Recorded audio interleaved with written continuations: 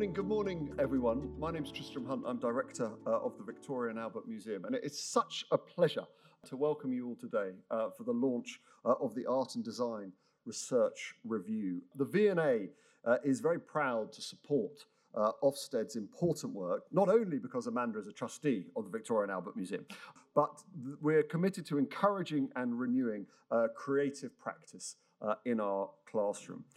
We wholeheartedly support an education inspection framework which commits to a full and engaging curriculum. I would just like to introduce you very briefly to the Victoria and Albert Museum, the world's greatest museum of art, design and performance. For over 170 years, the V&A has stressed the importance of the creative impulse in all of us. At our foundation, our mission, as Henry Cole, our first director, put it, was to be an impressive schoolroom for everyone, like a book whose pages were always open. He also called us a refuge for destitute collections. Behind the Victoria and Albert Museum was the Mechanics' Institute movement of the 1830s and the system of design schools that emerged in the mid-19th century. The South Kensington Museum, as we were initially, was the hub of this design school movement, training teachers,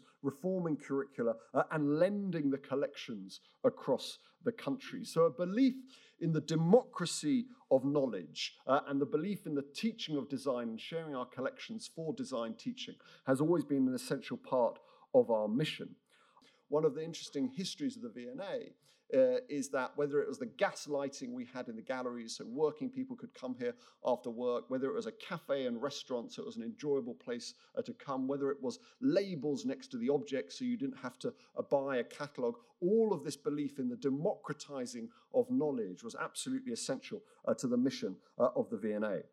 Today, museum learning is embedded across our sites, activating the V&A's collection as a source book. We love this idea of us being this treasury of art and science to encourage creativity and innovation today. 40% of our visitors describe themselves as from the creative industries. But we also know that our mission has to extend beyond South Kensington.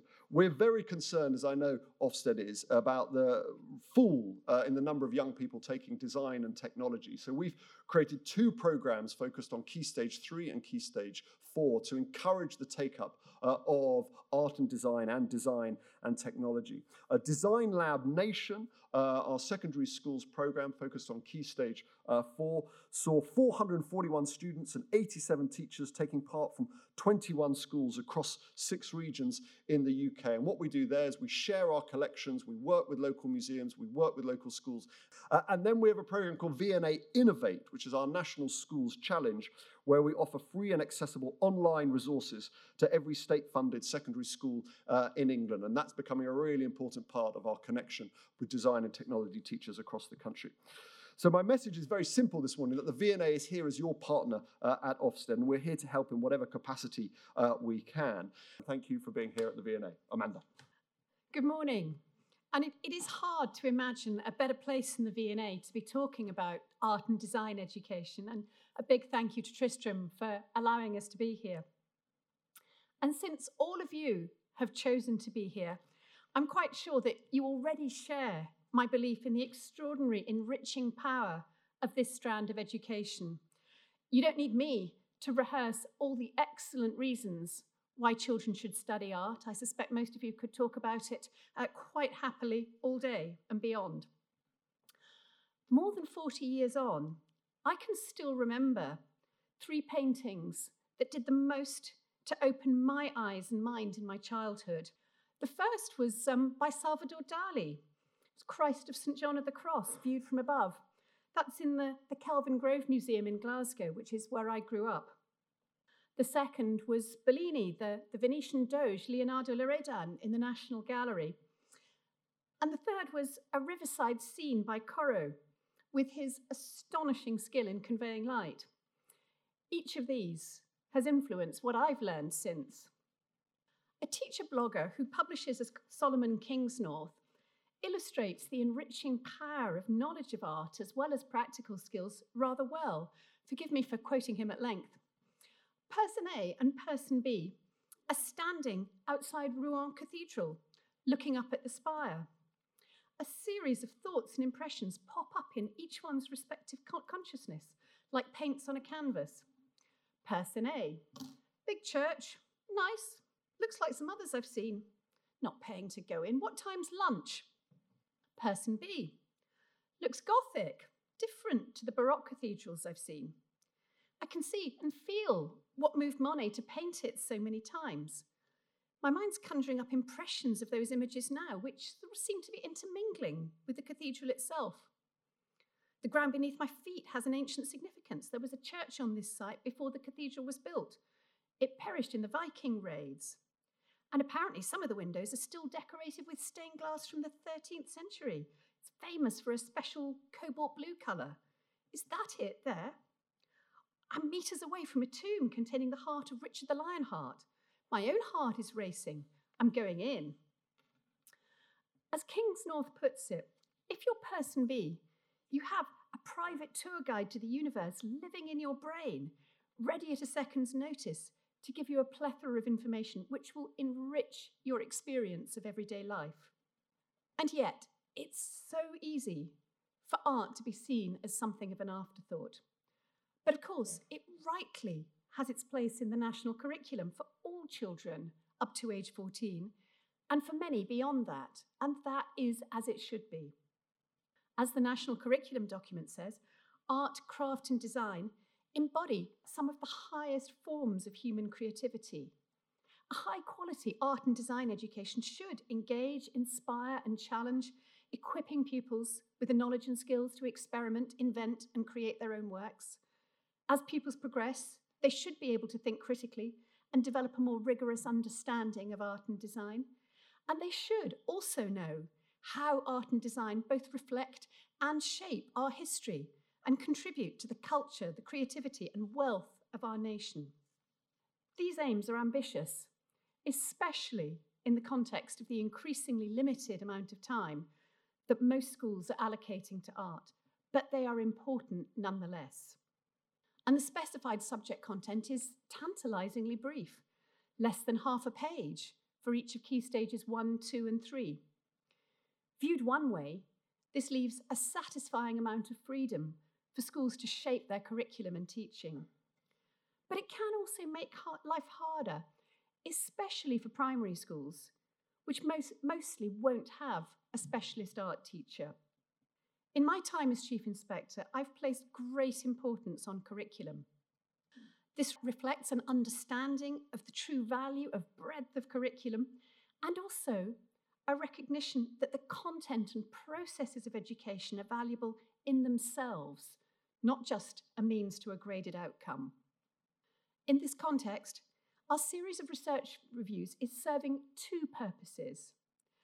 They provide a clear and grounded platform for our conception of quality. We use this for the inspection judgments that we must make. But the reviews also help schools by laying out the factors that can contribute to high quality and authentic education. The reviews are rigorous but clear. They've proved to be extremely popular with schools. In fact, they've been downloaded hundreds of thousands of times.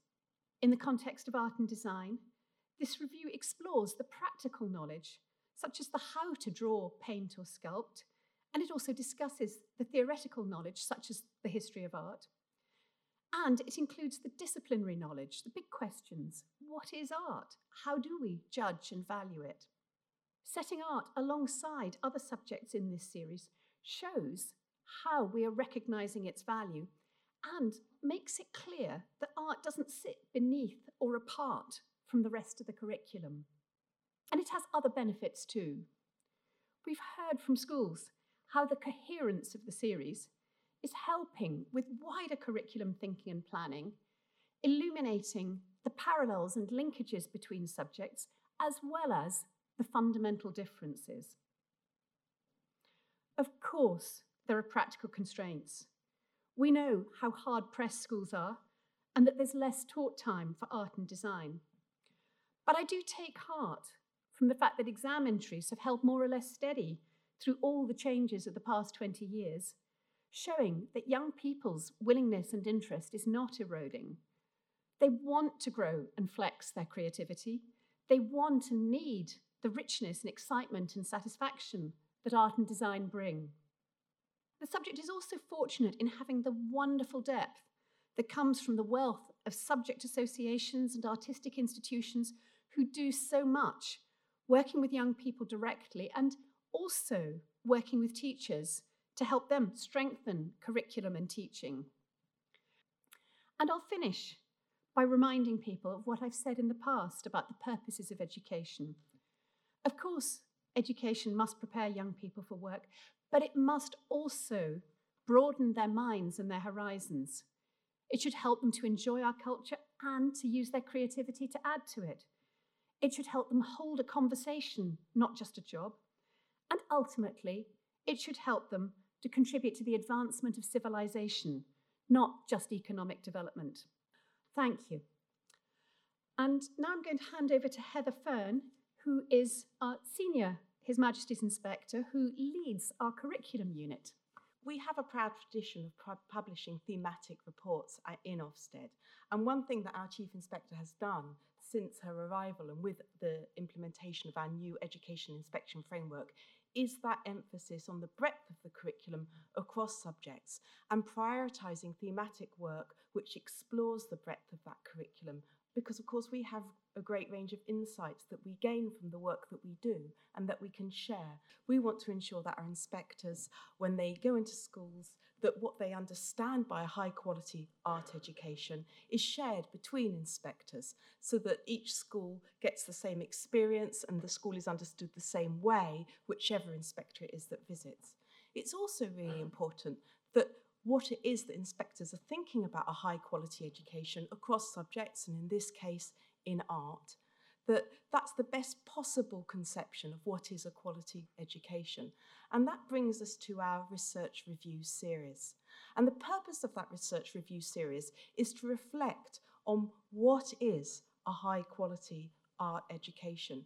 And we can do that by thinking about what's really important to us about art, and publishing and having a launch for it is that we want to be very clear about the importance of the range of subjects. And Amanda's made that point already in talking about the breadth. It could be that we could have a very narrow way of thinking about a quality education across maths, English, gaining qualifications in core subjects. But actually, an education should be so much more. Whenever we learn something new, we can only make sense of it using what we already know. And that has a really important curriculum implication at a granular level, because that means every time you want pupils to learn something new, they need to have what they need prior to make sense of that now. So the curriculum is vitally important because we need pupils that are going to gradually make progression towards the kind of expertise that we would like for them. In the case of art, that appreciation that we've talked about, but also the capacity to create in a range of artistic forms. And so that now takes me to the point where I can hand over to Adam, who is our art subject lead, and he's going to talk a little bit more about the report. Art is a rich and varied set of practices central to human civilization. Its purposes, materials, and methods are always evolving. It's closely related to design and craft in graphics, typography, textiles, and ceramics. And the boundaries between these have changed over time. But just as art, craft, and design are wide-ranging, so too are the ideas, perspectives, and approaches to art education. The Education Inspection Framework states that a high-quality education includes an ambitious curriculum that gives pupils the knowledge and cultural capital they need to succeed in life. It has been reported that there's been a decline in both the quality and quantity of art in primary schools. This may be due to a decline in funding, schools focusing more on core subjects, and primary teachers' lack of skills, training, and experience to teach high-quality art curriculum. Teachers need the tools to be able to do this important job. Despite these challenges, at Key Stages 4 and 5, Pupils have the opportunity to study art for its own sake. The creative industries in the UK make a significant contribution of £115.9 billion in 2019 alone. And many roles in industries require a qualification in a subject related to art and design. And often, art is the only subject of its type studied in school. By studying art, we give pupils the skills that can be developed to become not only artists, but also designers and engineers, creators, and to develop their imaginations to express themselves in a variety of visual forms. Art education allows pupils to understand, appreciate, and contribute to human innovation, imagination, and thought. That high-quality art education can help pupils to appreciate and interpret art, communicate their thoughts and feelings, or create artworks themselves. High-quality art curriculums will give pupils examples of diversity in art from different areas of making, including art, craft, and design work produced around the world. I am reminded of a quote from William Morris: "I do not want art for a few any more than I want education for a few, or freedom for a few." Good morning, everyone. My name's Chris Jones. I'm Ofsted's Director of Strategy and Engagement. Thank you all for coming. On to our panel. We have Amanda Spielman, His Majesty's Chief Inspector, Dr. Richard Quay. Richard is Ofsted's Deputy Director for Research and Evaluation. Adam, who you've just heard from, Adam Vincent, is also one of His Majesty's Inspectors. And finally, Heather Fern is a Senior His Majesty's Inspector. She leads Ofsted's curriculum unit, as you've just been hearing. Great panel. Why does Ofsted continue to have a focus on the breadth of curriculum, particularly when we know post-pandemic, post-lockdown, there is such an emphasis in schools on getting children back up to speed on English and maths and on the core job? What do you think is so important about the breadth of the curriculum, including art and design?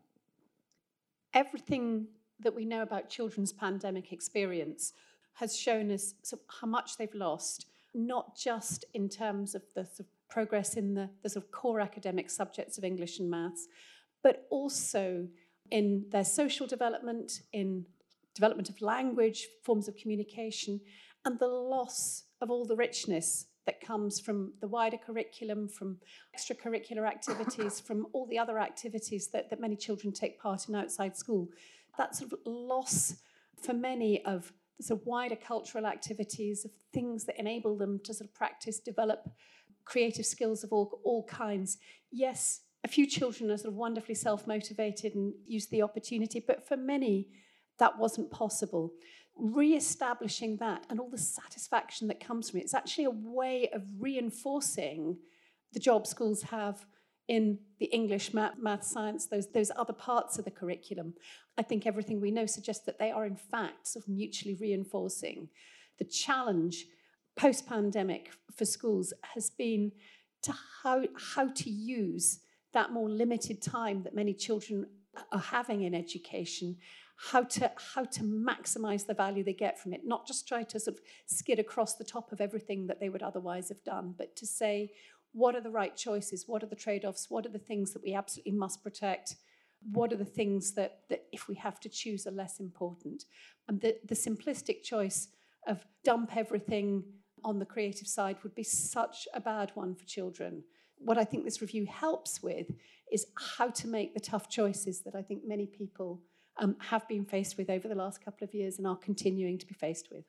If we think about pupils at the earliest stages of reading, for example, they need broad background knowledge to be able to inform the words that they read. Once they're able to decode, they need that broad background knowledge, concepts that are furnished in their minds from history, concepts like empire or civilization, or from art, tone, to give meaning to the words that they're reading. And that's not just at the earliest stages of some of these core subjects, but if we think about a focus on GCSE English literature, for example, my own background subject is religious education. And if we think about some of the texts that people study there, Macbeth or Jekyll and Hyde, some of the rich imagery that we see in those texts can only really be explained if you've got broad background knowledge of concepts of sin, redemption, atonement. Many of these come from other subjects in the curriculum as well. Adam, You said you're a primary school Yes. teacher. You recognise the challenges that there are in primary schools in teaching art, but also other subjects without the subject specialism. Tell us a bit more about how the schools you've worked in have handled that pressure. Primary schools in particular are rarely subject specialists, particularly for subjects like art. They do need to be very creative. They need to think about how to work with organisations such as the National Association of Art Education, and they need to think about how to work with other groups such as Access Art, who I believe are here as well.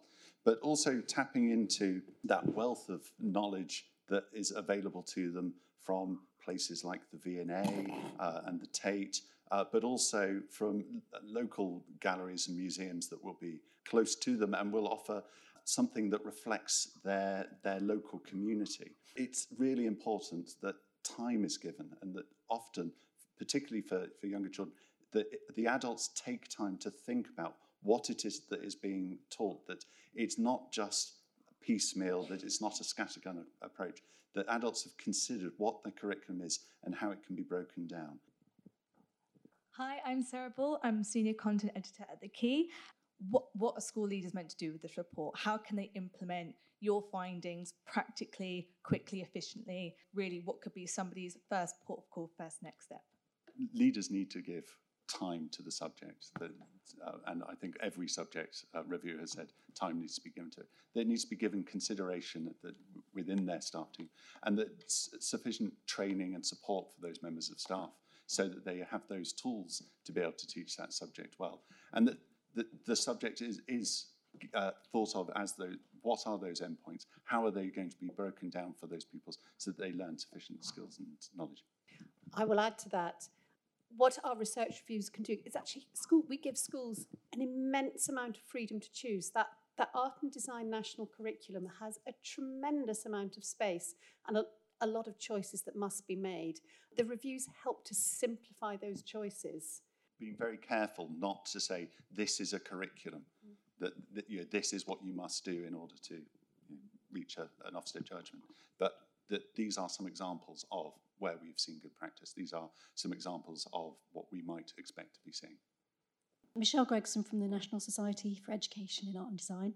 It was really great to hear Adam recognise that there's so much debate in the community and a multiplicity of approaches. And also great to hear Amanda recognise the strength, the tenacity of the subject, that it appeals to young people. We have concern about, however, a kind of creeping orthodoxy that teachers tell us is driven by a fear of risk and a desire to achieve results in high-stakes assessment by just using tried and tested formulas.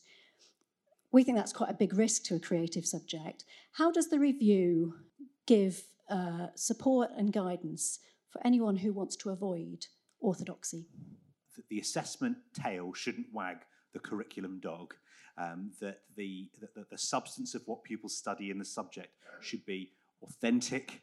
In an assessment context as well, we also talk within the review about two key terms, which we hope a bit of theorisation around this might actually be a useful shared language for art subject leaders and art practitioners, where we talk about the importance of convergent and divergent end goals of aspects of the art curriculum, that at some points of the curriculum, it's entirely appropriate that pupils work towards a similar shared goal where they're practicing particular techniques or forms of expression, for example, when they're learning the nuts and bolts, but also that there are determined points within the curriculum where the end goals are necessarily divergent, that we would expect pupils as part of that subject to be able to produce or understand or discuss art in very rich and diverse ways. So I think those two aspects, I hope, will chime with the sentiment of what you're saying. Adam, you've spoken already about how schools can access museums. What can museums do to help? I think museums, as we do, need to think about what are the biggest levers they can pull. So if they are working with one small group of children, yes, that's wonderful and important, but actually if they work with the adults who work with those children, they can have so much more of an impact, so much more of an effect.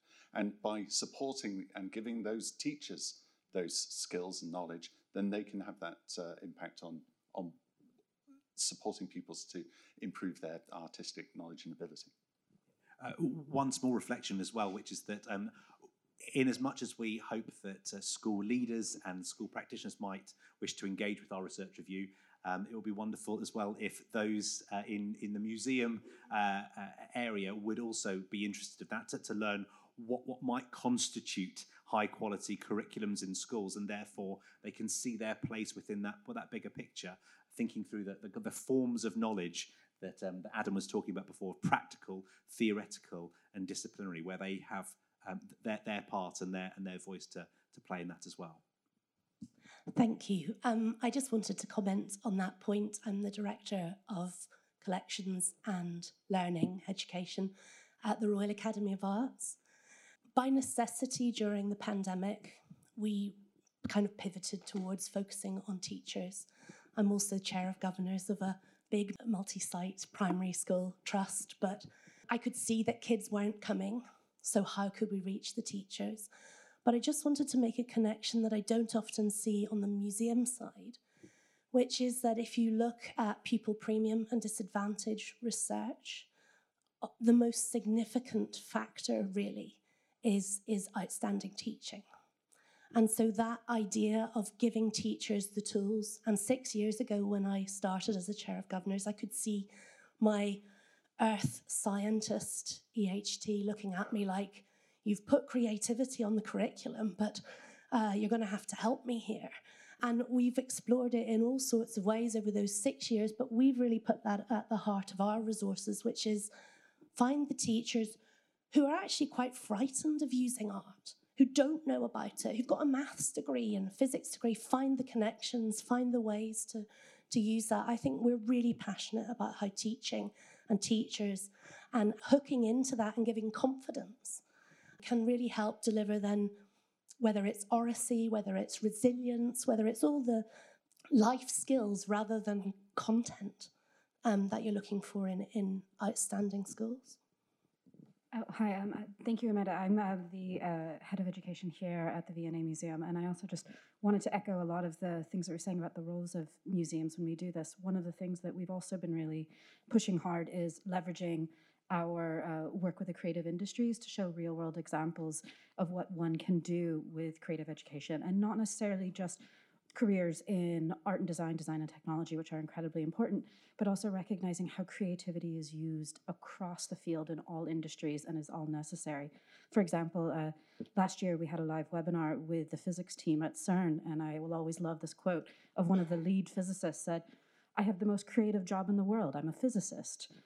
And they said, this person was saying that she works in theoretical applications of this. She needs to be able to think creatively, and she spoke very, very highly about how her art education is so important for her role in physics. And I think that's one of the roles that we need to take in museums and also in other kind of creative applications of this, of how can we best leverage that link and show real-world examples, not just to the students so they can, you can't be what you can't see, but also recognizing to educators of why creativity is important. I will wrap up and say thank you very much to our panel. Just by way of closing, we've been talking today about the Art and Design Research Review. We've also mentioned the first of our subject reports that has been published recently in Science. We will be publishing more subject reports over the next year and more, and they will focus on the evidence gathered by inspectors about the quality of subject education in schools as it stands today. And we hope that this work continues to help subject leaders to provide high quality subject education. I'll just run through some of the examples that we're going to be publishing over the next academic year. So following this research review, there will be a subject report on art and design. We will be talking about computing, English, geography, history, languages, maths, music, PE, RE, and science, and personal development, including citizenship. Ofsted Talks. Ofsted Talks. Ofsted Talks.